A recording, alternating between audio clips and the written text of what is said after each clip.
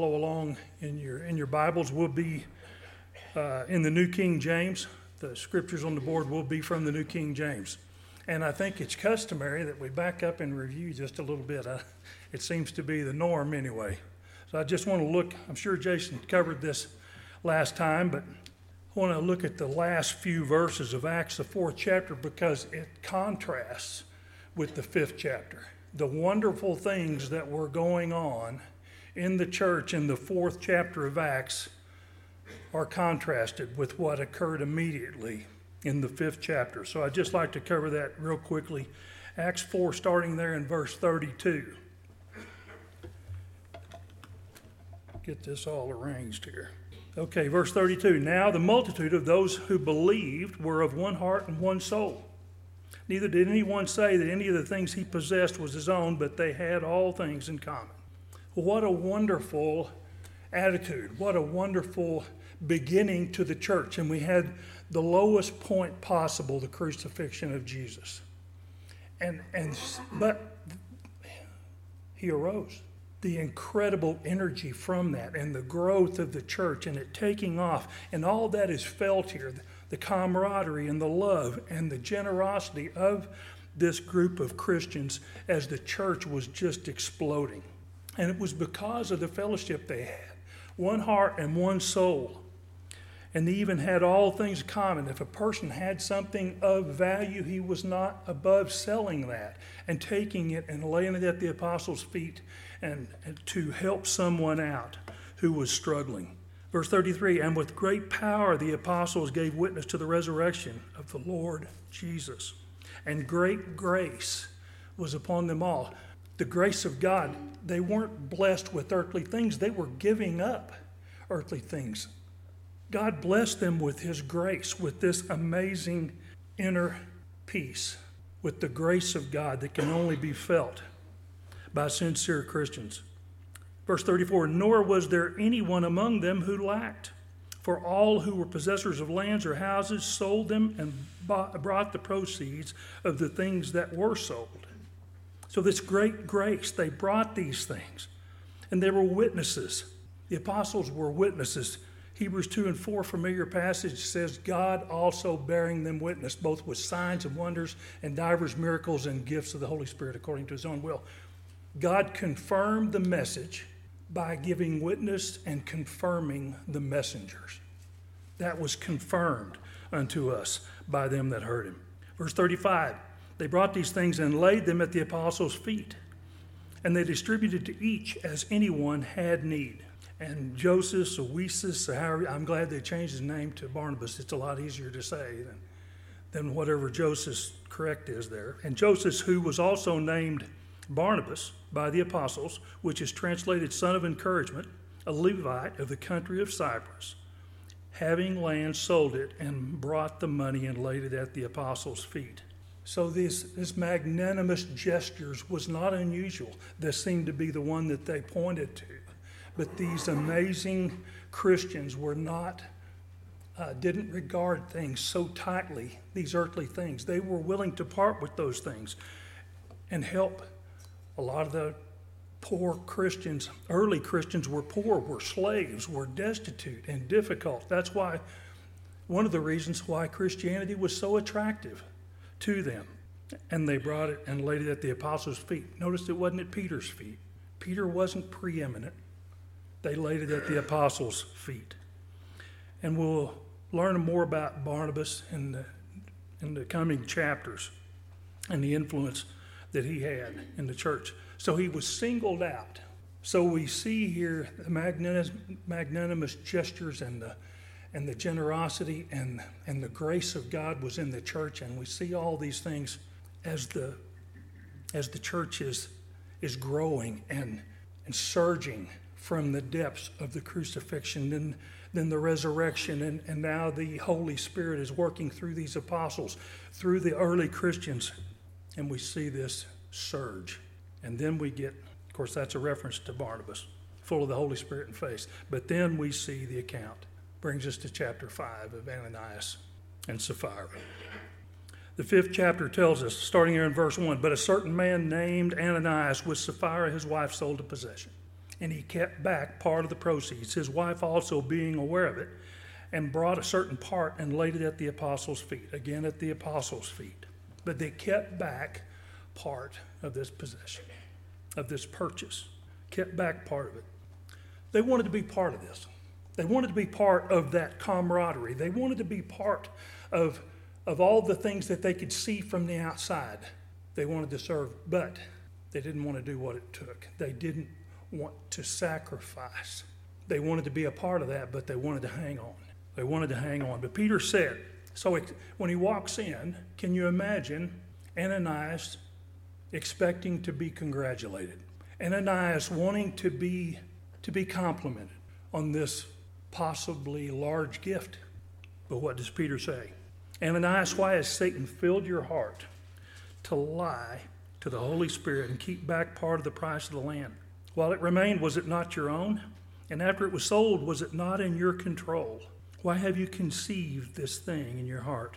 You have not lied to men, but to God. It was a common fund. It was common, and it was not mandatory. These donations, these gifts were made voluntarily. He tells them, was it not your own when it was still your land? And after you sold it, that was still your money. You could do whatever you wanted to. You could donate part of it or donate all of it. You know, sometimes this may have been a large gift.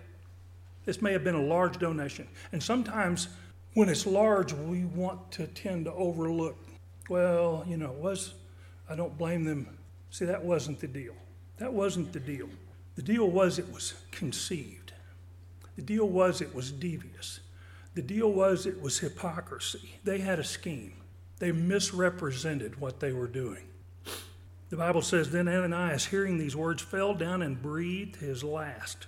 For great fear came upon all those who heard these things. And the young men arose and wrapped him up and carried him out and buried him. Even if this was a large sum of money, it may have been the largest sum they received. That didn't justify what they did it? It didn't justify what they were trying to accomplish when they did. The devious nature of this. We'll talk a little bit more about it in a minute. Now it was about 3 hours later, verse 7, when his wife came in, not knowing what had happened, and Peter answered her, tell me whether you sold that land for so much. She said, yes, for so much. Then Peter said to her, how is it that you have agreed together to test the Spirit of the Lord? Look, the feet of those who buried your husband are at the door, and they will carry you out. And immediately she fell down at his feet and breathed her last. And the young men came in and found her dead, and carrying her out, buried her by her husband. They conceived this thing. James defines sin for us. And the New King James is a really eye-opening definition about sin. James 1 verse 13 tells us, let no one say when he is tempted, I'm tempted by God. For God cannot be tempted by evil, nor does he himself tempt anyone. But each one is tempted when he is drawn away by his own desires and enticed. When desire is conceived, it gives birth to sin, and sin, when it is full grown, brings forth death. When the plan is hatched, it produces sin. Then sin, when it's committed, matures and produces a child of its own. And that child's name is death. That's what they accomplished here. That's what they accomplished. These were some of the things they wanted. They wanted acceptance. Part of this wonderful thing that was going on, this group of Christians coming together in love and coming together in fellowship and coming together in generosity and all these things in the grace of God, the warmth and light of God. They wanted that acceptance. They wanted to be recognized in part of that. They wanted prominence in there, respect, fellowship. The problem was they wanted the acceptance of man. They wanted the recognition of man, the prominence of man, respect and fellowship. And they could hang on to their greed while they were doing it. It was still a donation, Monty. It was still a donation. Here's what the sins they did to accomplish those things in misrepresenting that gift. Peter tells them they lied to the Holy Ghost in verse 3. He tells them they lied to God there in verse 4. And in verse 9, he tells them emphatically, doesn't accuse them, tells them emphatically that they were tempting testing or trying, depending on your translation, the Holy Spirit of God. Scheming to misrepresent their action as a gift, as a sacrifice, rather than what it was, a con to buy favor. A con. A gift isn't a gift if we expect something back, if we're actually trying to accomplish something else. A sacrifice can't be called a sacrifice if we're using it to gain something. That's what they were doing. That's what they were doing. Chapter 4, we have sincerity, and we have the church, and we have the warmth and glow of the church contrasted with the hypocrisy and Satan's efforts to put down the church. Insincerity, pretense. It was just a con. But it's amazing what God accomplished with this sentence. It's amazing what God accomplished in the church. This terrible tragedy still produced growth and excitement in the things in the church that we don't often consider, how God can use those things for his purpose as well. So let's consider a couple of things that did occur as a result of that. It ended any deliberate dishonesty in the church. It ended it. Any attempt. There was not a problem. And we'll read some scriptures to verify that here in just a minute. And by punishing evil, God recognizes sincerity. We're vindicated when we see evil punished and we're not. I don't know that I can say that because I'm sure I deserve whatever punishment I get. But the church, when it comes together and sincerity and generosity and love, and we see all the problems around us and we're still standing, brothers and sisters, that's the grace of God. That's in spite of what's going on around us. If we pull together like this church did, that's what happens. That's what happens. In spite of what went on, the church grew. We're elevated, recognizing sincerity. It distinguishes. Righteousness is distinguished. It uplifts in the shadow of punishing evil. Proverbs 12 and verse 7, the wicked are overthrown and are not, but the house of the righteous shall stand.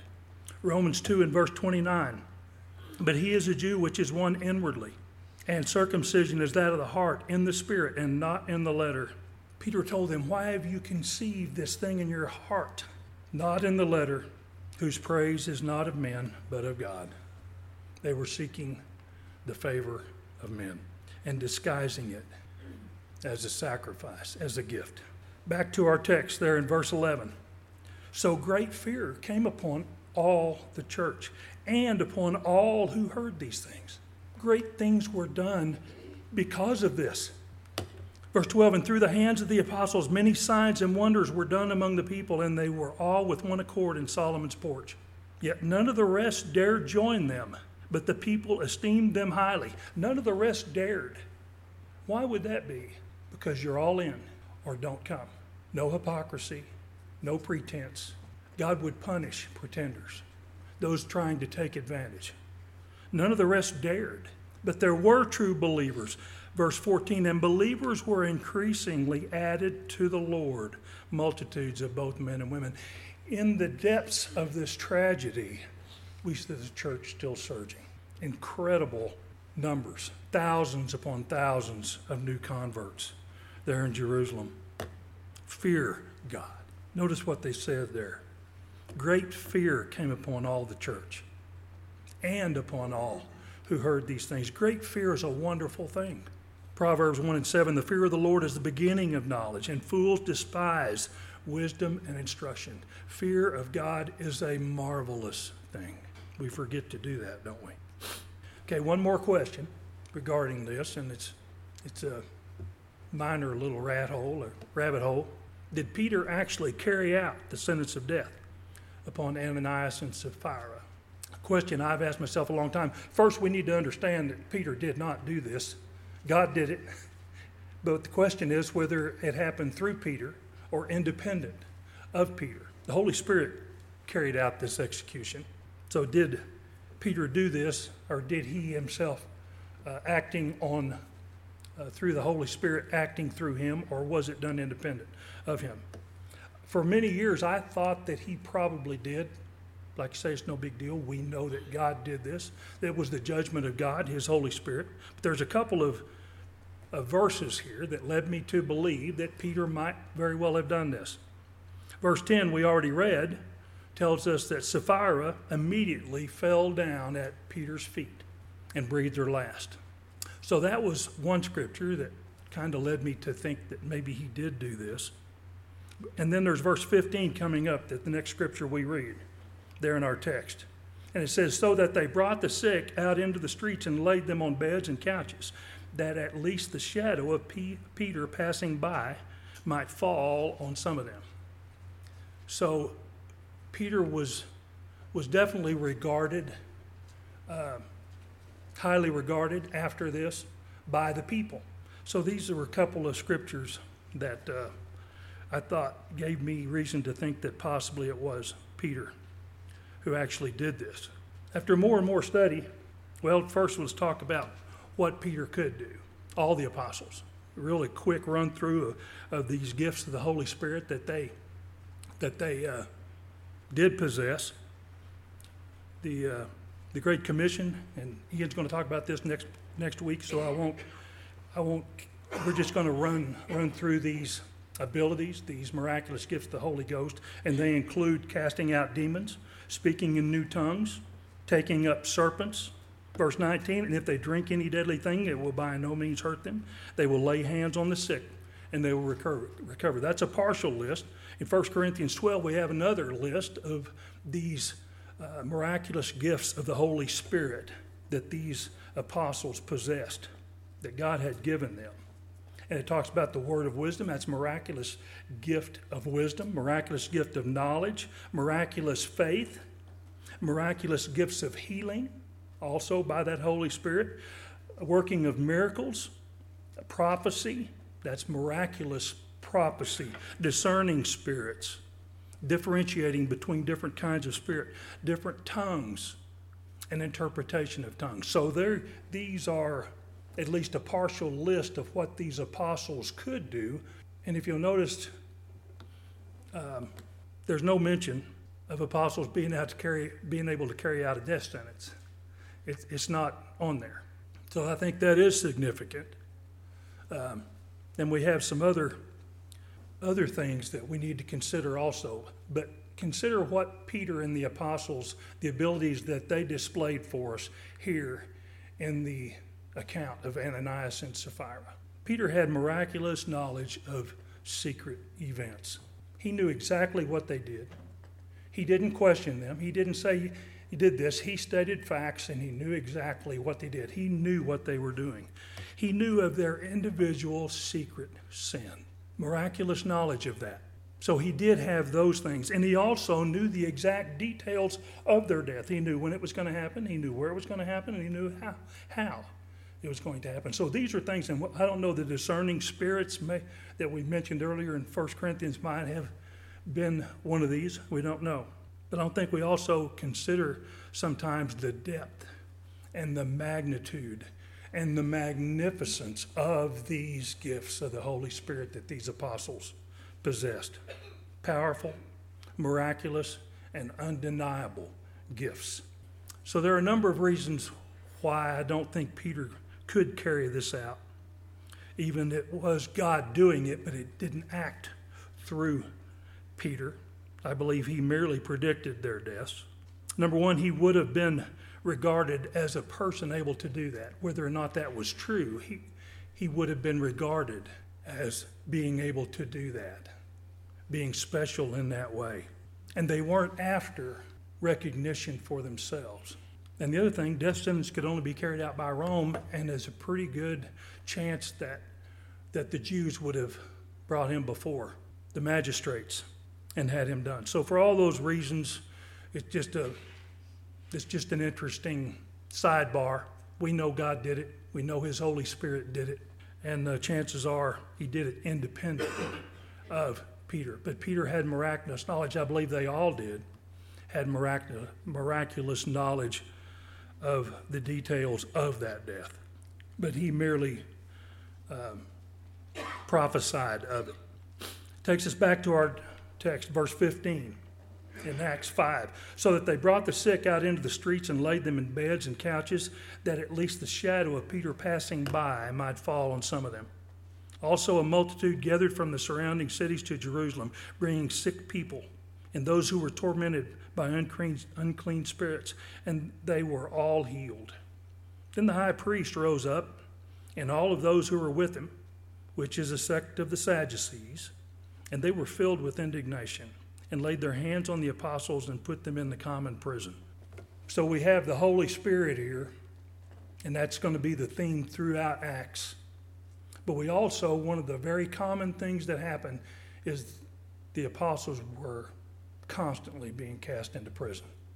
So I was just doing some research on the common prison and what differentiated it from other prisons. And they tell me, historians tell me, that there were two types of prisons. A private prison was operated independently of the government, and it was used for debtors' prison, that you may have heard about that. Then there were these public prisons, which held people awaiting trial, where they would generally be sentenced to death or slavery. They were cold, damp, stinking, rat-infested holes. Literally, they would dig a hole in the prison, and you were cast down into the prison, oftentimes being cast into this hole. Then they would get a ladder and climb down in there and chain them up. They were dug in close proximity to the sewers in many cases, so that bodies could easily be dumped and floated downstream. Prisons were meant to be a fate worse than death, to discourage crime. It wasn't a place that you could go and wait out for some years till sentencing happened. That's why we see the disciples praying so fervently in Scripture for John the Baptist, for Peter, for the apostles, when they were cast into prison, because it was a death sentence if you were there very long at all. So that kind of gives us some context to the prisons that we're going to be seeing throughout Acts. Back to our text, verse 19. But at night, an angel of the Lord opened the prison doors and brought them out and said, "Go stand in the temple and speak to the people all the words of this life." And when they had heard that, they entered the temple early in the morning and taught. But the high priest and those which came with him came and called the council together with all the elders of the children of Israel, and sent to the prison to have them brought out. But when the officers came and did not find them in the prison, they returned and reported, saying, "Indeed, we found the prison shut securely, and the guards standing outside before the doors. But when we opened them, we found no one inside." Now when the high priest, the captain of the temple, and the chief priests heard these things, they wondered what the outcome would be. Here we have an incredible, miraculous walking out of this maximum security, locked up, tight as a jug. They didn't worry about God's will. They didn't worry about how this amazing, miraculous thing took place. Okay, how's this going to affect us? That was their only concern. I wonder what the outcome's going to be. How's this going to affect our status in the community? Verse 25, so one came and told him, saying, "Look, the men whom you put in prison are standing in the temple and teaching the people." That had to be just as miraculous, that they didn't run, that they didn't hide, that they were out in the open. They were teaching in the temple. Verse 26, then the captain went with the officers and brought them without violence, for they feared the people, lest they should be stoned. And when they had brought them, they set them before the council. And when the high priest asked them, saying, "Did we not strictly command you not to teach in this name? And look, you have filled Jerusalem with your doctrine and intend to bring this man's blood on us." How ironic is that? That's exactly what they agreed to when they were screaming, "Crucify him, crucify him." Matthew 25, 27 and 25. Then answered all the people and said, "His blood be on us and our children." But we were just overstating then. We didn't really mean that. Don't bring his blood on us. Verse 29, and Peter and the other apostles answered and said, "We ought to obey God rather than men. The God of our fathers raised up Jesus, whom you murdered by hanging on a tree. Him God has exalted to his right hand to be Prince and Savior, to give repentance to Israel and forgiveness of sins. And we are his witnesses to these things. And so also is the Holy Spirit, whom God has given to those who obey him. Reference back to Justin's lesson last Sunday on obedience. There was a promise given to these apostles by Christ, telling him about the Holy Spirit. Acts is often called the Acts of the Holy Spirit because it was the Acts of the apostles. It was the Acts of the early church, but all of that was directed by the Holy Spirit, directly and indirectly by the Holy Spirit. And here's Jesus' promise to the apostles regarding this gift of the Holy Spirit. Luke 21:10, he said to them, nation will rise against nation and kingdom against kingdom, and there will be great earthquakes in various places and famines and pestilences, and there will be fearful sights and great signs from heaven.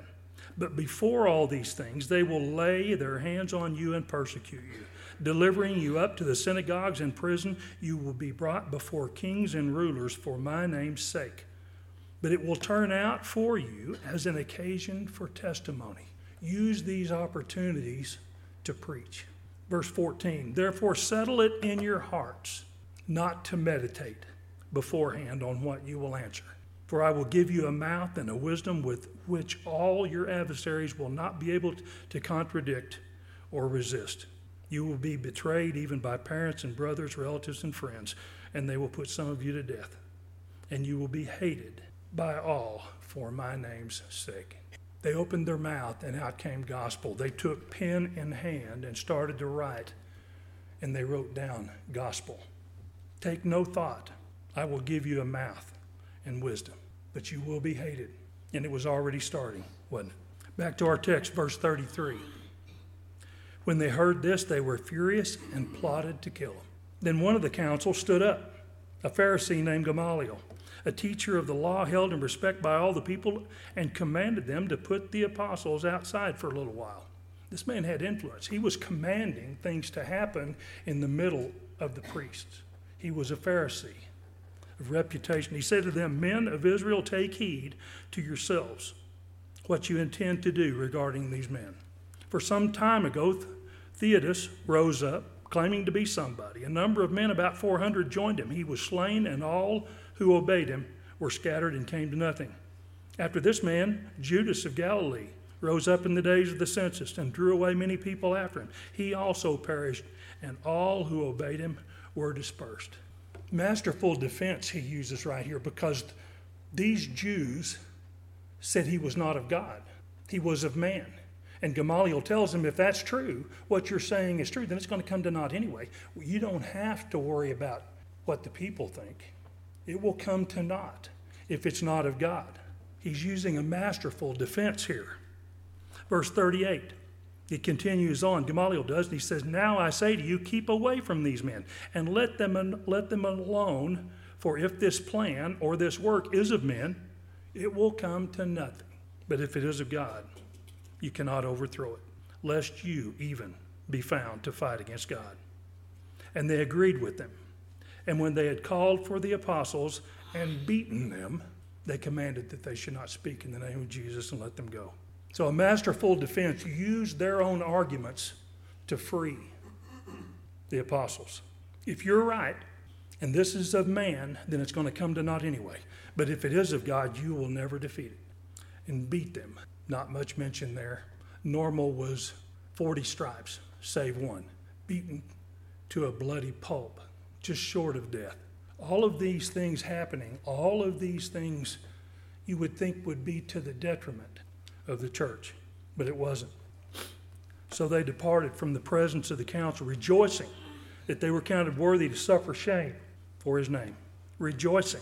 Hard to walk. I can't imagine if it was indeed 39 stripes. I can't imagine walking, jumping, and praising God, rejoicing that they were counted worthy to suffer shame for his name. And daily in the temple and in every house, they did not cease teaching and preaching Jesus as the Christ.